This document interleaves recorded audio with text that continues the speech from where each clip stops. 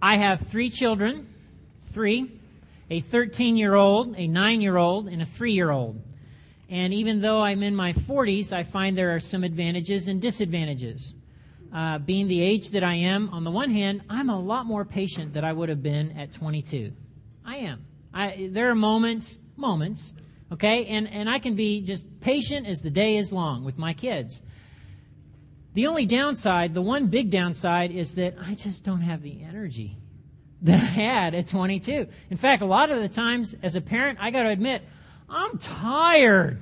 Aren't some of you parents? Come on. Aren't you just tired? Yeah. Sign me up. I mean, I could take a week-long nap at any given moment. I mean, I'm just tired. And my kids know this. Yeah, because I'm still in the thick of it. I think parental exhaustion is kind of like that heat. And the kids have this heat-seeking missile that just zeroes in boop, boop, boop, boop, boop, boop, boop, boop, boop, boop, for parental exhaustion. I mean, the two are linked. And even though I know better, because I've done this with the other two, even though I know better, over the last year, I've been doing something with Maddie that I like to call random reinforcement. Here's how random reinforcement works. Maddie accompanies me on a lot of errands that I run. So here we go. We go to the store. I'm, pulling Maddie along, and my arm's getting a little longer, and we go, and we're in the checkout line, and finally I've got the stuff. We're in the checkout line, and Maddie sees something. Daddy, can I have a sucker? Daddy, can I please have a sucker? Daddy, I want a sucker. Can I have a sucker? Please, can I want a purple one. Can I have a purple one? I want a purple one. Can I have a purple sucker? Now, I know your kids are not quite that intense. Mine can be. And so on that particular day, no, Maddie, it is not on the list. We are not getting a sucker. No. Off we go out to the car. Fast forward a day or two, and we're back at the store. Only maybe my tiredness level now is a little bit more than it was. And so we do the game again. Daddy, they have purple suckers here. Can I have a purple pop? I want a purple pop. Can I have one? I want one, a purple. Fine. You can have one. And there it is. Random reinforcement. I know better, and yet this has been a tug back and forth over the last year. You know what I find interesting? Casinos operate on the same principle. Think about it. It's all about random reinforcement. You're there on the casino floor. I'm not saying you, maybe your friends, okay? And you're pulling the slot. And you keep pulling that because at any given moment, it could hit. And you don't know when that moment's going to be. This is what it's like in your kids' minds and in my kids' minds with random reinforcement and parenting.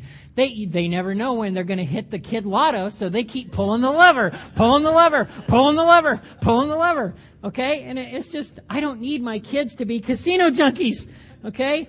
We know, most of us who are parents, we know inconsistency is a bad idea. We know this. And like so many other things, it's really easy to spot in other parents. And so if you're here today and you don't have kids yet, I want to acknowledge you see inconsistent parenting everywhere, don't you? I mean, you get in the car and you're talking, and if you've got a boyfriend or a husband or a girlfriend or a wife or something like that, you're like, man, when we have kids, we are never, and I just emphasize never to the nth degree, never going to do that. That's just dumb. Why would anybody? You'd have to be stupid to parent like that, and on it goes. Well, here's the thing. You're still young and not tired enough yet. Okay? Just trust me. You will get tired. And tired parents aren't necessarily bad parents, but tired parents can make some very bad parenting decisions, and that's what I want to talk to you about today. This is especially true when it comes to discipline. Okay? I don't know if you remember your dad saying this when he was about to paddle you, or maybe you had the belt or the back of the hand or whatever it was, and, he cracks it, and then you hear, son, honey, it's going to hurt daddy more than it hurts you. And, in that moment, you were thinking, yeah, right. Ain't no way. It's going to, liar. Okay? Your dad wasn't lying. Believe it or not, discipline is hard. When you're the parent, Discipline is no fun. Discipline will suck the life right out of you as a parent. It just is. Some of you are the teenagers. I know you're thinking, you are crazy, Max. That is not, no. I'm telling you the truth. Discipline is just no fun. And even godly parents sometimes struggle with discipline. I don't want you to turn there, but we get a little snapshot into the life of King David, of all the kings. King David, a man after God's own heart. That king.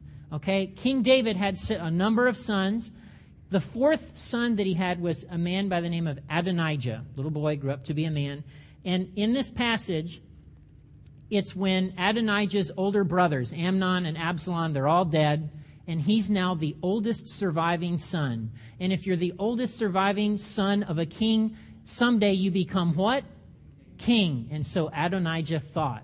Unfortunately, God had told David, I want you to make Solomon king. Well, this is the little snippet we get. About that time, David's son Adonijah, whose mother was Haggith, decided to make himself king in the place of his aged father. So he provided himself with a chariot and horses and recruited 50 men to run in front of him. Now his father, King David, had never disciplined him at any time, even by asking, what are you doing? Adonijah was a very handsome man and had been born next after Absalom. What an interesting thing in the pages of Scripture. Now his father, King David, had never disciplined him at any time and never asked, why are you doing what you're doing? David never interfered. Adonijah was a product of parental neglect and indulgence, and he did some bad things as a grown-up. Ding, they're connected. And his dad was King David, the guy who had a heart after God. And he struggled with parenting. Okay? Nothing will exacerbate a kid more than inconsistency when it comes to discipline. Or no discipline at all. And it'll exacerbate them. Some of them you have in mind, Ephesians 6, fathers don't exacerbate your children. I mean, that might be woven in there. So if discipline is hard, okay, if discipline is hard, and sometimes godly parents even struggle with it, well, what does God want? Why? Today I want to put a stake in the ground, and the stake of the ground is this. Effective discipline is consistent, and it deals with a wrong heart, not just a wrong action. Effective discipline is consistent discipline, and it deals with a wrong heart, not just a wrong action. Okay, and I'm a fellow traveler, parent along this. I do not claim to be perfect. But here's the passage we're going to be in today, and it's Proverbs chapter 19, verse 18. Proverbs 19, verse 18, and this is what it says. Discipline your children while there is hope. That's optimistic right there. Woo! What are you trying to say, Lord? Discipline your children while there is hope. If you don't, you will ruin their lives. The word in the older translations is it will lead to death. Okay, can we all agree that if when you're talking about death, even as a metaphor, death is probably bad, isn't it? Okay, you know, what happened at the game? Oh, they killed us. That's usually not good, right? That's bad. Let's all agree. So death is bad. And in this passage, okay, so bad stuff comes of not disciplining your children. Another way you could phrase that is be involved in your children's lives and discipline them. Look, we all sin. We've all disobeyed. Everyone in this room disobeyed your parents. We all did, okay? And our kids are just like this. But ultimately, it's a heart issue. When they're mouthing off, when they don't do what you've asked them to do, when they do things they're not supposed to do, it's not the action, it's the heart that's the issue. There's another verse in Proverbs a little bit earlier. It's Proverbs chapter 4, and this is what it says. 4:23. Above all else, guard your heart, for it affects everything you do. See, a wise parent knows that there's a connection between action and heart. The old-time preachers would call it fruit and root. Your kid doesn't take out the trash. When you told him to take out the trash, that's just the fruit. It's a root issue. You want to get at the root cause, the old-fashioned preachers would say. I know, I'm sorry, I'm getting a little old-fashioned. I'll shut up now. Okay, so fruit and root is the old way of talking about it, okay? Jesus had the same thing when he talked about out of the heart is what the bad stuff comes out, okay? So it's a heart issue. As a parent, discipline's got to take into account not just the action, but the heart stuff, the attitude, the character. And it's good to ask why. Okay? Why did you hit your sister? Now, there's a difference, okay? Let me show you the difference. Why did you hit your sister? Okay, that is going to get the standard response, default kid setting, which is, I don't know. If you get a response at all. Okay, so I'm talking a few minutes after you've cooled down and they've cooled down and maybe the sun is still shining and there's hope in the world, okay? Okay, in that moment, to sit them down, maybe even later at night. Why did you hit your sister today? What was going on? Because you want to get out at what's going on in the heart. Well, they did this, or, they got all this stuff for their birthday, and, basically it was envy. I mean, so you want to figure out what the heart issues are going on. There's a couple of ways that as parents we often misfire when it comes to discipline. One is repeated direction. The repeated direction misfire. This is how repeated direction misfire works. Son, I need you to take out the trash. Son, would you please take out the trash? I told you to take out that trash! Now, in that moment, your kid is up and hopefully taking out the trash. But the way to repeated direction goes is that you're training your kid that the first time and the second time are kind of like warm-ups for when, the fuse gets blown. And then when the fuse is blown, the kid knows, okay, this is when I really need to spring into action because I see the blood vessel. Okay, so that's a common misfire. And when you're tired, it's easy to do this. Okay, the second common misfire is the empty threat misfire. And the empty threat works this way. If you don't, then I'll, And, we had one of our kids tell us recently, guys don't follow through. It's okay. So, yes, there's been many husband-wife powwows about that. Okay. If you're like me and you get tired, what you'll find is that in the heat of the moment of discipline, trying to pull a random punishment out of your head is hard. And to be consistent is even harder. And that's why I have a happy little tool that I want to pass out today. And Ted, you can help me. You can send these, and you'll go, Max, that's just a piece of paper. Yes, it is. But it's a piece of paper that could save your life, okay? It's called the if-then chart. And there's a couple of examples at the top. If you don't do your chores with a good attitude, then you will have to clean an extra bathroom. Or for teenagers, if you get a speeding ticket, then you lose your license for 3 months. Okay? If-then. The beautiful thing about an if-then chart, one, it's a great thing to sit down and actually go over with your kids. Here's the funny thing about kids. Believe it or not, kids are often stricter than we are. Like, so if you go, hey, we're having a family powwow, what are some of the things that should be like hard and fast rules in our house? Oh, they'll tell you what should be, right and wrong, okay? And often, okay, so what's some of the punishments? Oh, well. Okay, your kids are experts on the punishments and the crimes because, they're the perpetrators, okay? So, now, again, remember, in parenting, is parenting a democracy? Is your home a democratic republic? No. Your home is a benevolent dictatorship, and you are the dictator, okay? Just remember, okay? So when you're having this family powwow, yes, they get input and they get some say, but ultimately, this is a dictatorship. And mom and dad decide, okay?